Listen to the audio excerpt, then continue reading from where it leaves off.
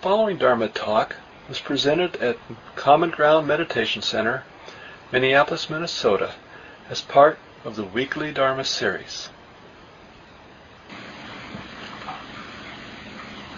Okay, so welcome everyone.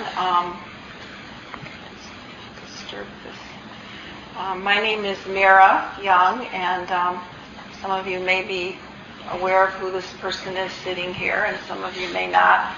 Just briefly to say that sometimes I fill in for Mark while he's on retreat, and I'm happy to be with you this morning.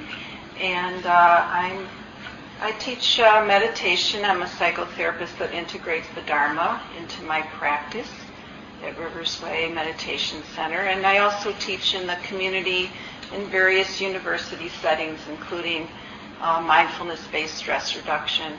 And I've been engaged in this practice as wholeheartedly and fully as I can for about the last 35 years, and Vipassana probably for the last 21. And the Dharma, I'm also took the training as a community Dharma leader with Spirit Rock Meditation Center, a similar program, same program Mark attended a few years later. So that's a little bit about me and what brings me here today in sharing the Dharma. And I'd like to start with a couple poems. Today's talk, and of course I have more material than we could cover in a week or maybe a year, but it's really part of my practice because it takes me deeper into reflecting and studying and sharing. So thank you for that. So this talk is on liberation and the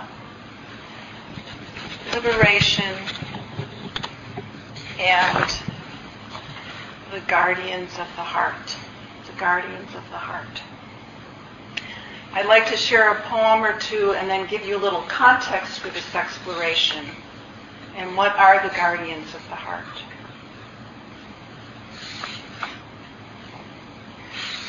The Bridge poem by Donna Ruskin. The bridge I must be is the bridge to my own power.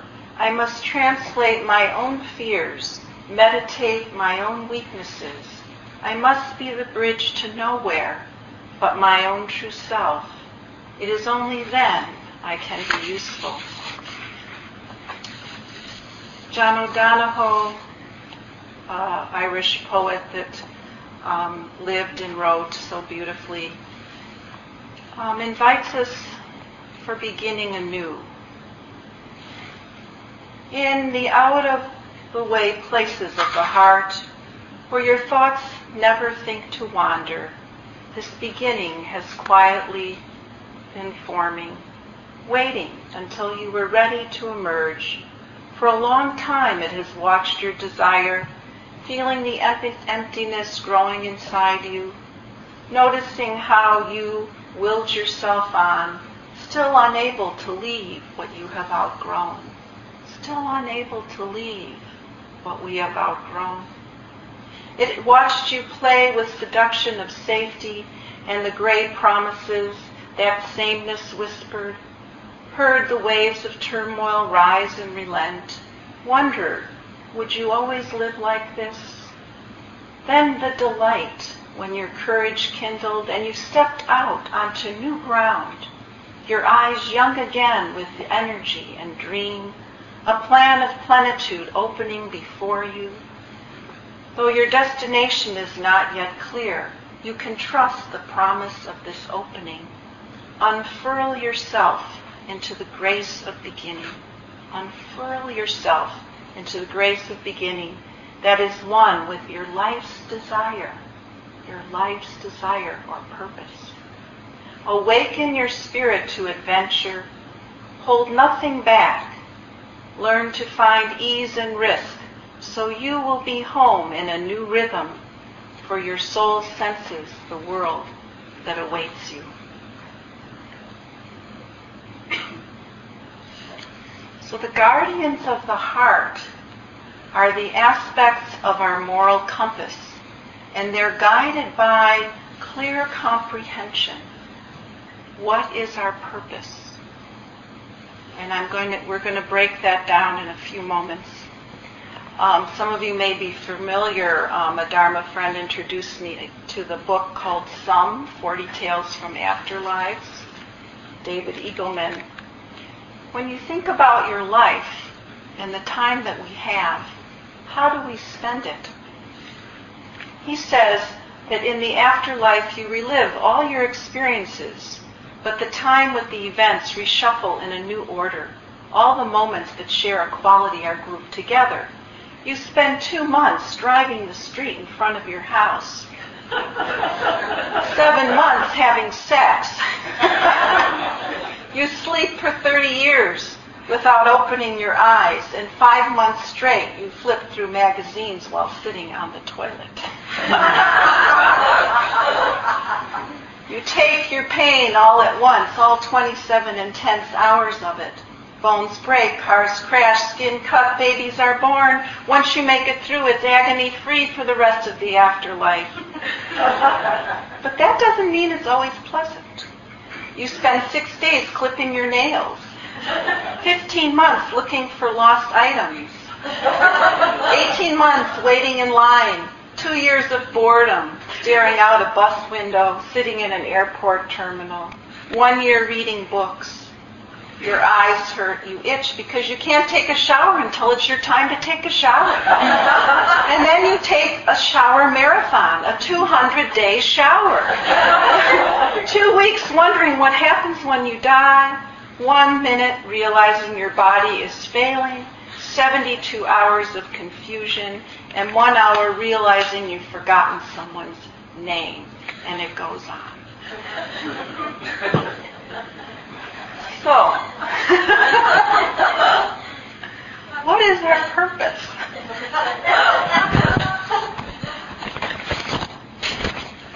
Partly, the reason I came to this talk is I was very moved by some sutta study done recently in couple of the groups I'm in. And this very much inspired me because the Buddha also spent his life doing some of these activities that come with being in a human body. And he talks very poignantly of how he worked with his own mind and heart. He says, before my enlightenment, while I was still only an unenlightened bodhisattva, it occurred to me to work in these different ways, to work with his own mind. And he saw cruelty arise in him. He saw the afflictions that others cause themselves. He saw difficulties. He himself had to watch what comes up. How many of us have never struggled with a negative thought? How many of us have never had jealousy or fear or hatred? I was recently involved with some teaching with some colleagues, and it was very interesting to watch. We were teaching on mindfulness, right? On mindfulness and how to bring it into our work. And to watch in the preparation, and then particularly as it got closer to the time to give this workshop, what came up? Comparing and judging and jealousy and egoic, I know this better than you do, and all kinds of things came up into my heart. And the guardians of the heart of recognizing that that's not what I'm about. When we know our purpose, when we know what clear comprehension is, we remember what we're about. So when things happen, we have more of a choice. We don't have to just react from the unwholesome thoughts. So the Buddha really worked with himself. He said that sometimes you have to prod yourself. And he used cows in the pasture, right? Just like a cow herd. Excuse me. In the last month of the rainy season, when the crops thicken, a cow herd would guard his cows by constantly tapping and poking them on this side and that with his stick to check them, to curb them. Why is that? Because he sees they could be flogged, imprisoned, fined, or blamed if they stray into the crops, right? So these experiences, they eat our crops, right? They harm. They cause harm. And then there's other times where, like in the last month of the hot season, a cowherd would guard his cows by staying at the root of a tree or out in the open, since he only needs to be mindful that the cows are there. So too, there was only a need for me to be mindful that those states were there. Sometimes we can just rest and watch it, right? Watch it come and go. Other times we have to give ourselves a little reminder.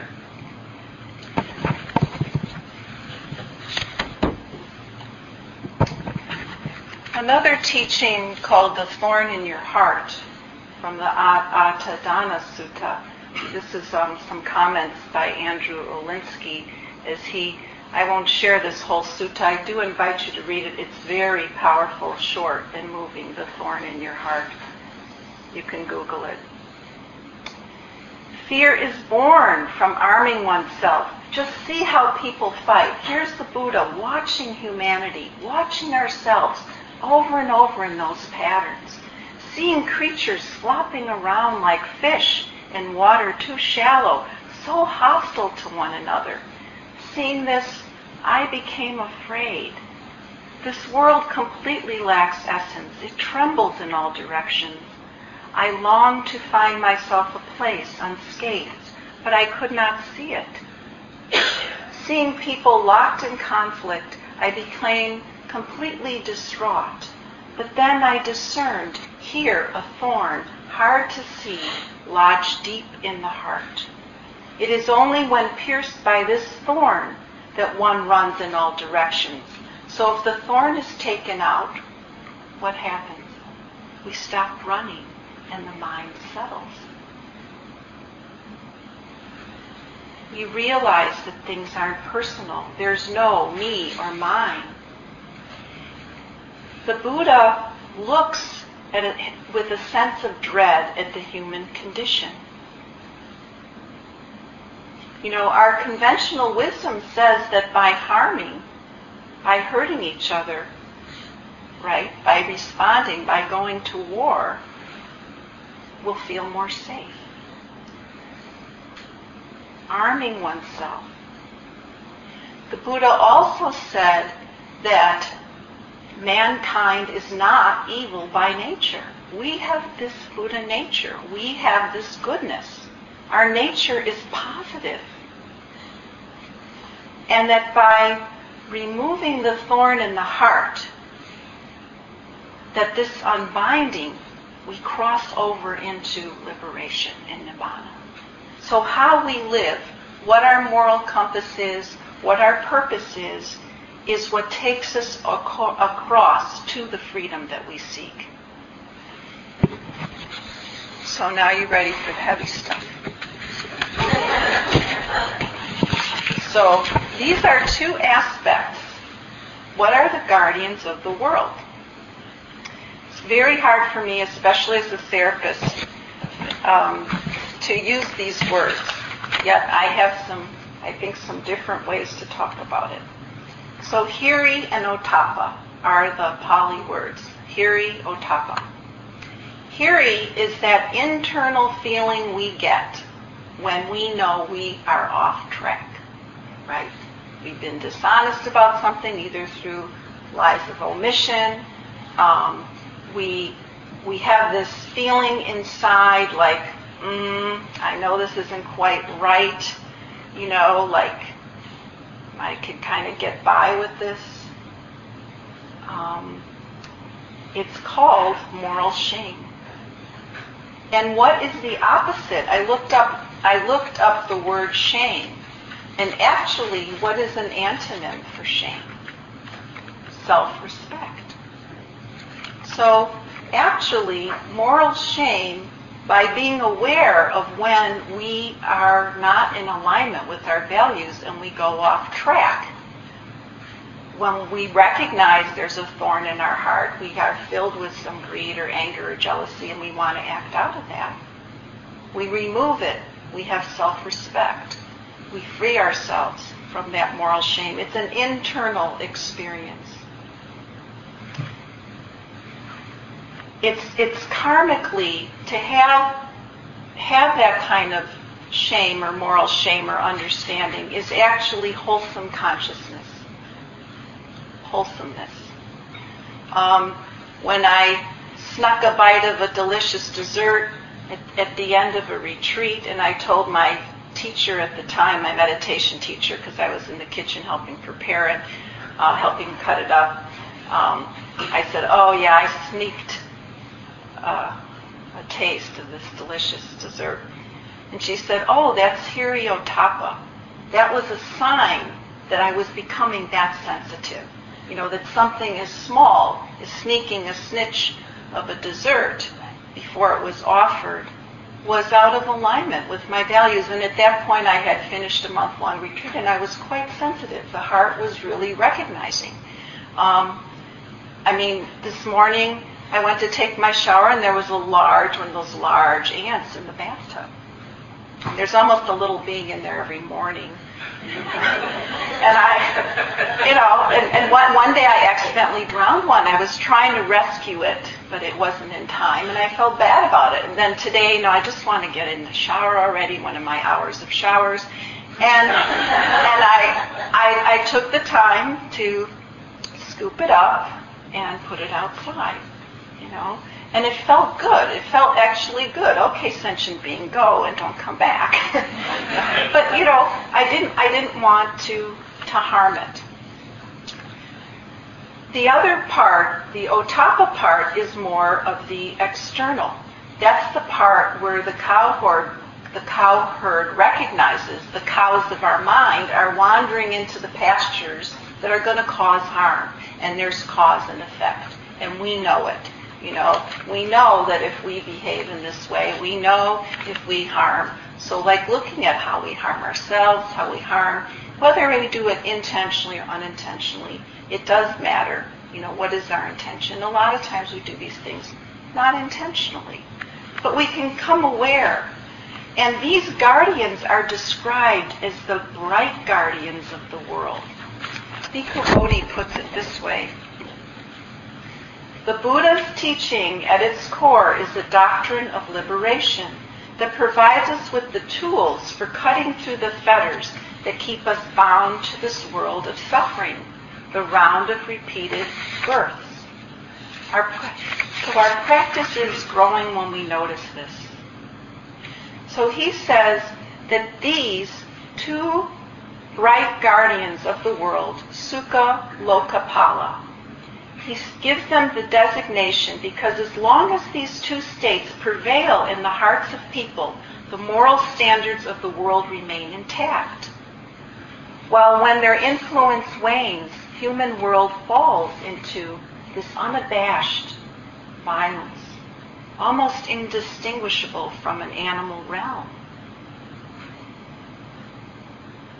So these are bright guardians. They actually, when we think about this kind of morality, this isn't just like, church on Guild Church City here. This is about awakening.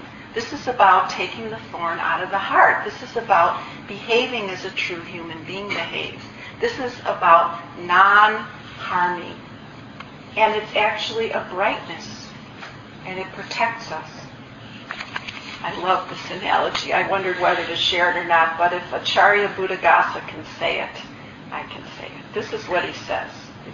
Bhikkhu Bodhi gave this example.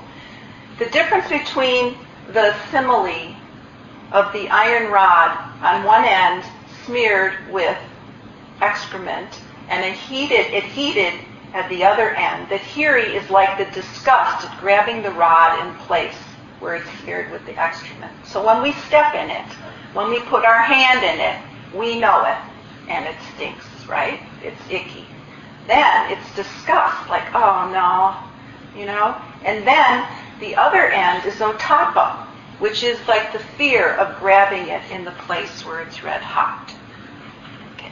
So that's one of the analogies. So you can think of that and thank Buddha Dasa for the next time you go, all right, or, oh, refraining from that because you know it's going to burn, right? It burns. We're going to burn ourselves or burn someone else.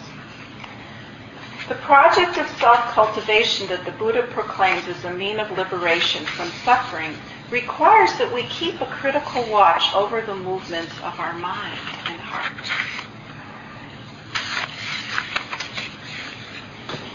So I want to not go on and on. I'm just going to say a few things about clear comprehension. So there's 4 aspects to clear comprehension. So how we stay true to our purpose. The second one is suitability. Is this the right timing for this? Is this appropriate? We can use these to guide us. Clear comprehension of the domain of meditation. That's bringing mindfulness into how we're walking, how we're eating, how we're going about our day. And clear comprehension of reality, or it's also called clear comprehension of non-delusion. Seeing that it's not self. Are we identifying with it? Does this lead to suffering? So these aspects of the Hiri Ottappa and the clear comprehension, Sampajama, are very practical in guiding us in daily life. Right? This is not just theoretical. And they're part of the aspect of the Eightfold Path called right mindfulness or wise mindfulness, how we stay mindful, awake, and present. And they're part of what builds concentration because, right, if we're unsettled, we have the thorn in the heart, the mind is unsettled, and when it's removed, the mind and body or heart are more settled. And it develops the wisdom aspect within us. So I'm going to open up in a few moments for question and discussion and also what came up for you when you were contemplating. But I'd like to close this part with another poem. This is a poem about goodness. Goodness is born of wisdom light. Wisdom light is born of peace delight. If goodness is not always, then how can human beings have any peace? If you make greatness your companion, you may suffer. If you make goodness your companion, you will not only prosper, but you will have God, the Buddha way, as your companion, by Sri Chinmo. Also goes on to say, my child, mere becoming is not greatness. Mere giving is not goodness. I want you to develop your own greatness, your own goodness. You can develop your own greatness by becoming one with your heart's cry. You can develop your goodness by becoming one with your life's smile, your purpose. Greatness is oneness that grows and glows. Goodness is fullness that satisfies and immortalizes the human in the divine and the divine in the human. Goodness, becoming one with your life's smile, your intention, your purpose, your clear comprehension. Goodness is the fullness that satisfies and immortalizes the human in the divine and the divine in the human.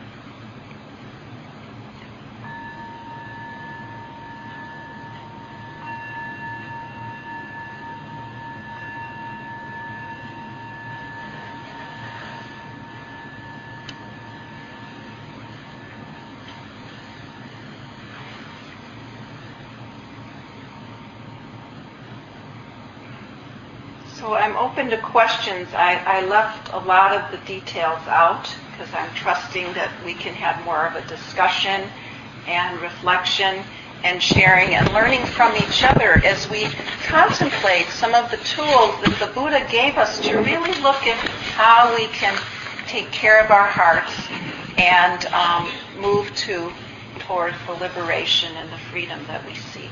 So, what are you aware of? Anything that came up in your reflections, or I'll just leave it open.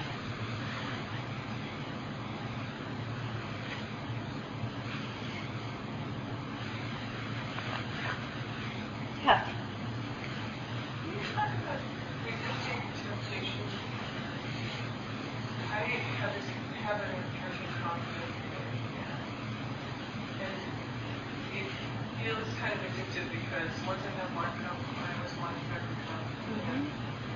I don't think it's very good for my body.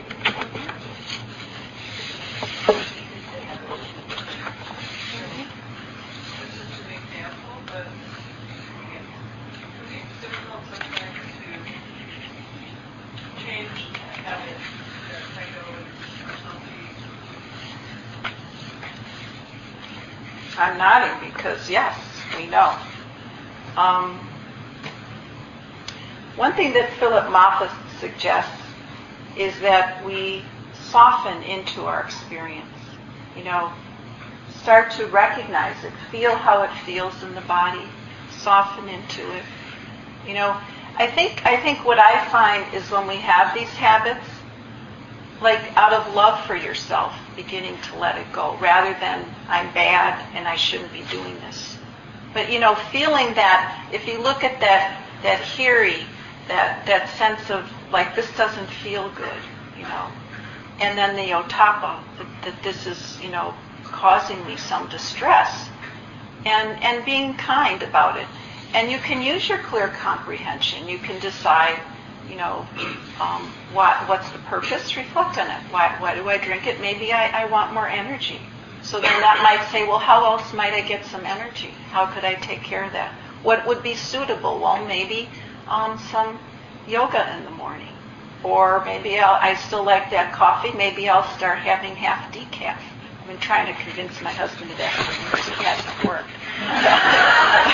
He likes his coffee strong and dark. I'm sure he doesn't mind telling. But I'm like, could you please just have it half with decaf? You're much more relaxed. Yeah. What do you think would be helpful in that?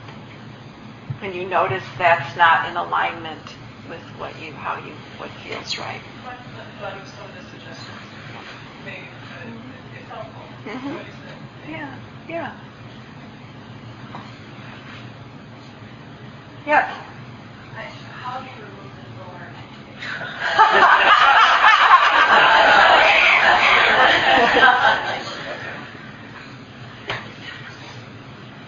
Well, it is through this process of becoming mindful and the commitment to it, really living it in daily life. Do you have some ideas? What would help? Well, I sometimes fantasize it could be something that's like remove it, but I sense it's not that. And I'm new to all this, so I was just wondering if that is sort of like the obvious question. Oh, no. No, it is very much a process, I would say. I mean, there's sometimes we can remove something, we let go of it, I mean, like if you recognize you're doing something, like I recognize, I'm racing over here at 40 miles an hour and I know I'm going to get a ticket, I just immediately take my foot off. Like if I'm an autopilot, and I tend to run late and drive a little too quickly, and I have gotten tickets in the past, knock wood, not for a while. I mean, going 40 down the river road, I've been there, done that. I've had it happen several times, and knock wood, it hasn't happened for a number of years, but it's because of, that's the hot end of the poker, the burn, there's consequences. Plus, it doesn't feel right to want to mow other drivers down. Because I'm in a hurry. It's like, okay, I got behind the truck the other day, and I just like, okay, just breathe, Merra, breathe. Yes, they're going under the speed limit. You get there when you get there. And use the tools of mindfulness, But there's other times where there's deep patterns, and it's just persistence. It's loving kindness, it's compassion, it's beginning anew, like O'Donohoe said, and it takes time, and it starts to push up. It makes its way out. Yeah. Thank you for the question. Yeah. So you're saying that guilt is unnecessary? Actually, the feeling that we have, there was a part I came across where remorse is sometimes the most painful of human suffering. So if we think about it, to feel guilty, if that's a healthy response to a moral conscience, like I feel badly when I do something harm to self or other, then that can be wholesome. But if it's guilty, I work with people all the time where they're carrying guilt, and it's for years, and the mind goes over these things. It's time to forgive and let go and move on and learn from the experience. So I think how we are in relationship to the guilt. If guilt should be, but when I think about guilt, I think about it arising and passing. When it gets stuck, then it becomes like another thorn in the heart, because then it's a seed for more hatred and harm. But if it's a reaction, like, oh God, I'm sorry I said that, then that to me is a wholesome. So I don't know what you mean exactly by guilt. Like guilt as the driving force to save that hand in your bathtub. Like, something that I should do, but I don't really want to do it. I don't want to deal with it, to do something good for other people or to myself. I would say that I'm not hearing from the Buddha that, at least I don't hear it that way, that we're doing this out of guilt. We're doing this for freedom. It's not because I should do it. It's actually because I connect with my inner goodness. When I take that time to be inconvenienced, what I said is I get an opportunity to save a sentient being in that moment. So I get to feel my own bodhisattva heart, that I'm willing to be inconvenienced or irritated because I can connect with my goodness, not because I feel guilty. I would feel some guilt if I just washed it down the drain. But I wasn't our motivation for being kind, hopefully wouldn't be coming out of guilt, or being mindful comes out of the desire for freedom and for peace and for living from a place of our own inner goodness, connecting with our who we truly are, not our reactive patterns. So no, I wouldn't say, I would be concerned if guilt is a motivator. For some people, maybe just learning about cause and effect, and if I say or do something, or starting to develop a moral compass. Some people may need to develop that. Like, well, that doesn't bother me.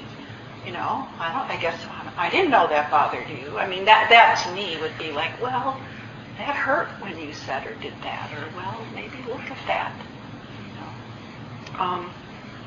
Or we start to realize a pattern, like, actually that isn't such a good feeling. Like I was working with a younger woman client the other day, and or a number of clients, they come in, they say, yeah, I know I do this, but it feels so good. I said, well, how does it feel now? Lousy. So it's like recognizing that. Yeah. I think we need to invite the kids in. So is there anything? Yeah, Cynthia? What was the name of the poem by Dharma? New beginnings. New beginnings. So let's invite the kids in and feel. We'll have to invite for one time. They're not here yet. Oh, they're not. Oh, great. See, I'm doing my best to do a good job because it said 10. You have to stop at 11:35 so the kids can come in. They usually give us. Okay, so great. We have more time to remove thorns. Yeah. I have two things. One, I actually did flush a bug down Wait, mea culpa. this morning, and I did think about it. And I did have that sense of like, oops, and that's kind of a maturation process. Before I used to always flush it down the drain. So it's kind of like, okay, I'm now thinking more about it, and I'm actually with anger in your heart, right? Sorry. water. So, and then I was thinking of what you just said. I heard one thing once about the difference between, and I don't know if you agree with this, but it helps me with guilt and shame. Guilt is the messages that we hear, like you said, a moral compass that say, oops, maybe I shouldn't go there. And shame is about myself. I'm flawed. And so I like to let go of the shame part and just look at that, or try. Yeah, that's a wonderful distinction. Yeah. I think about shame a lot because when my kids were really young, I remember that we were in a preschool class with them, and the teachers were cautioning us about having, instilling shame in our children for that very reason. And I thought to myself, there are times I really want my kids to feel ashamed of themselves, and if someone is shameless, that indicates, I think, a problem. I think the difference is shame against your essence, like who you truly are, is a negative and destructive thing. But a good kind of shame is recognizing the distance between who you are at a given time and who you could be. So it rests on an idea of the goodness of who you are, which you were talking about, right, in Buddha nature. You see that there's still work to be done. Yeah. Shame is the indicator of that. I think what the question I have is, we talk a lot about we cultivated the practice of mindfulness is non-judgmental awareness. But this recognition of falling short, or that we've done something that causes this discomfort, requires judgment. So how do you recommend walking this balance between the non-judgmental awareness and then the skillful use of judgment in our lives? I should have had you with me yesterday as I was writing this, because that's the clear comprehension, which is actually discernment. So it's not that we don't make judgments, but that judging with the whip and this sense of I'm bad, shame, that's not helpful. In fact, that generates more of the same, right? Because often, who are the people when we behave in some of these unskillful ways? It's usually often because we don't feel so good about ourselves. That's obviously not the only reason, but absolutely, that's the discernment. So that's why I actually thought of linking the clear comprehension, the wise mindfulness, is the discernment. So you look at what's the purpose here? Is it suitable? Is it within the domain of meditation? What's the reality here? Is it non-delusion? So we really look at it through the eyes of sampajama or sati sampajama, through the mindfulness and the clear comprehension. And actually that's how we do it. So it's not so much we make judgments to discern, but we're not just lost in judging mind or lost in some kind of shame. And thank goodness, and we want to learn, to recognize when our behavior's out of alignment with our values and that we have a felt sense of that in the body. Maybe you want to come up with new words. Oh, it feels off, or oh, I feel, it's uncomfortable. How many of us get a feeling in the body, or in the heart? We have a sense of it. So maybe we don't even, we can just have the word, hold the words a little lightly, because in our English language they're kind of triggering.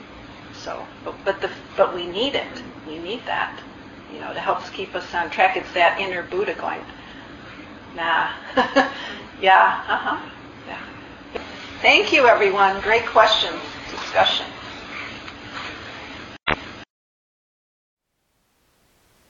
Thank you for listening. To learn how you can support the teachers and Dharma Seed, please visit dharmaseed.org/donate.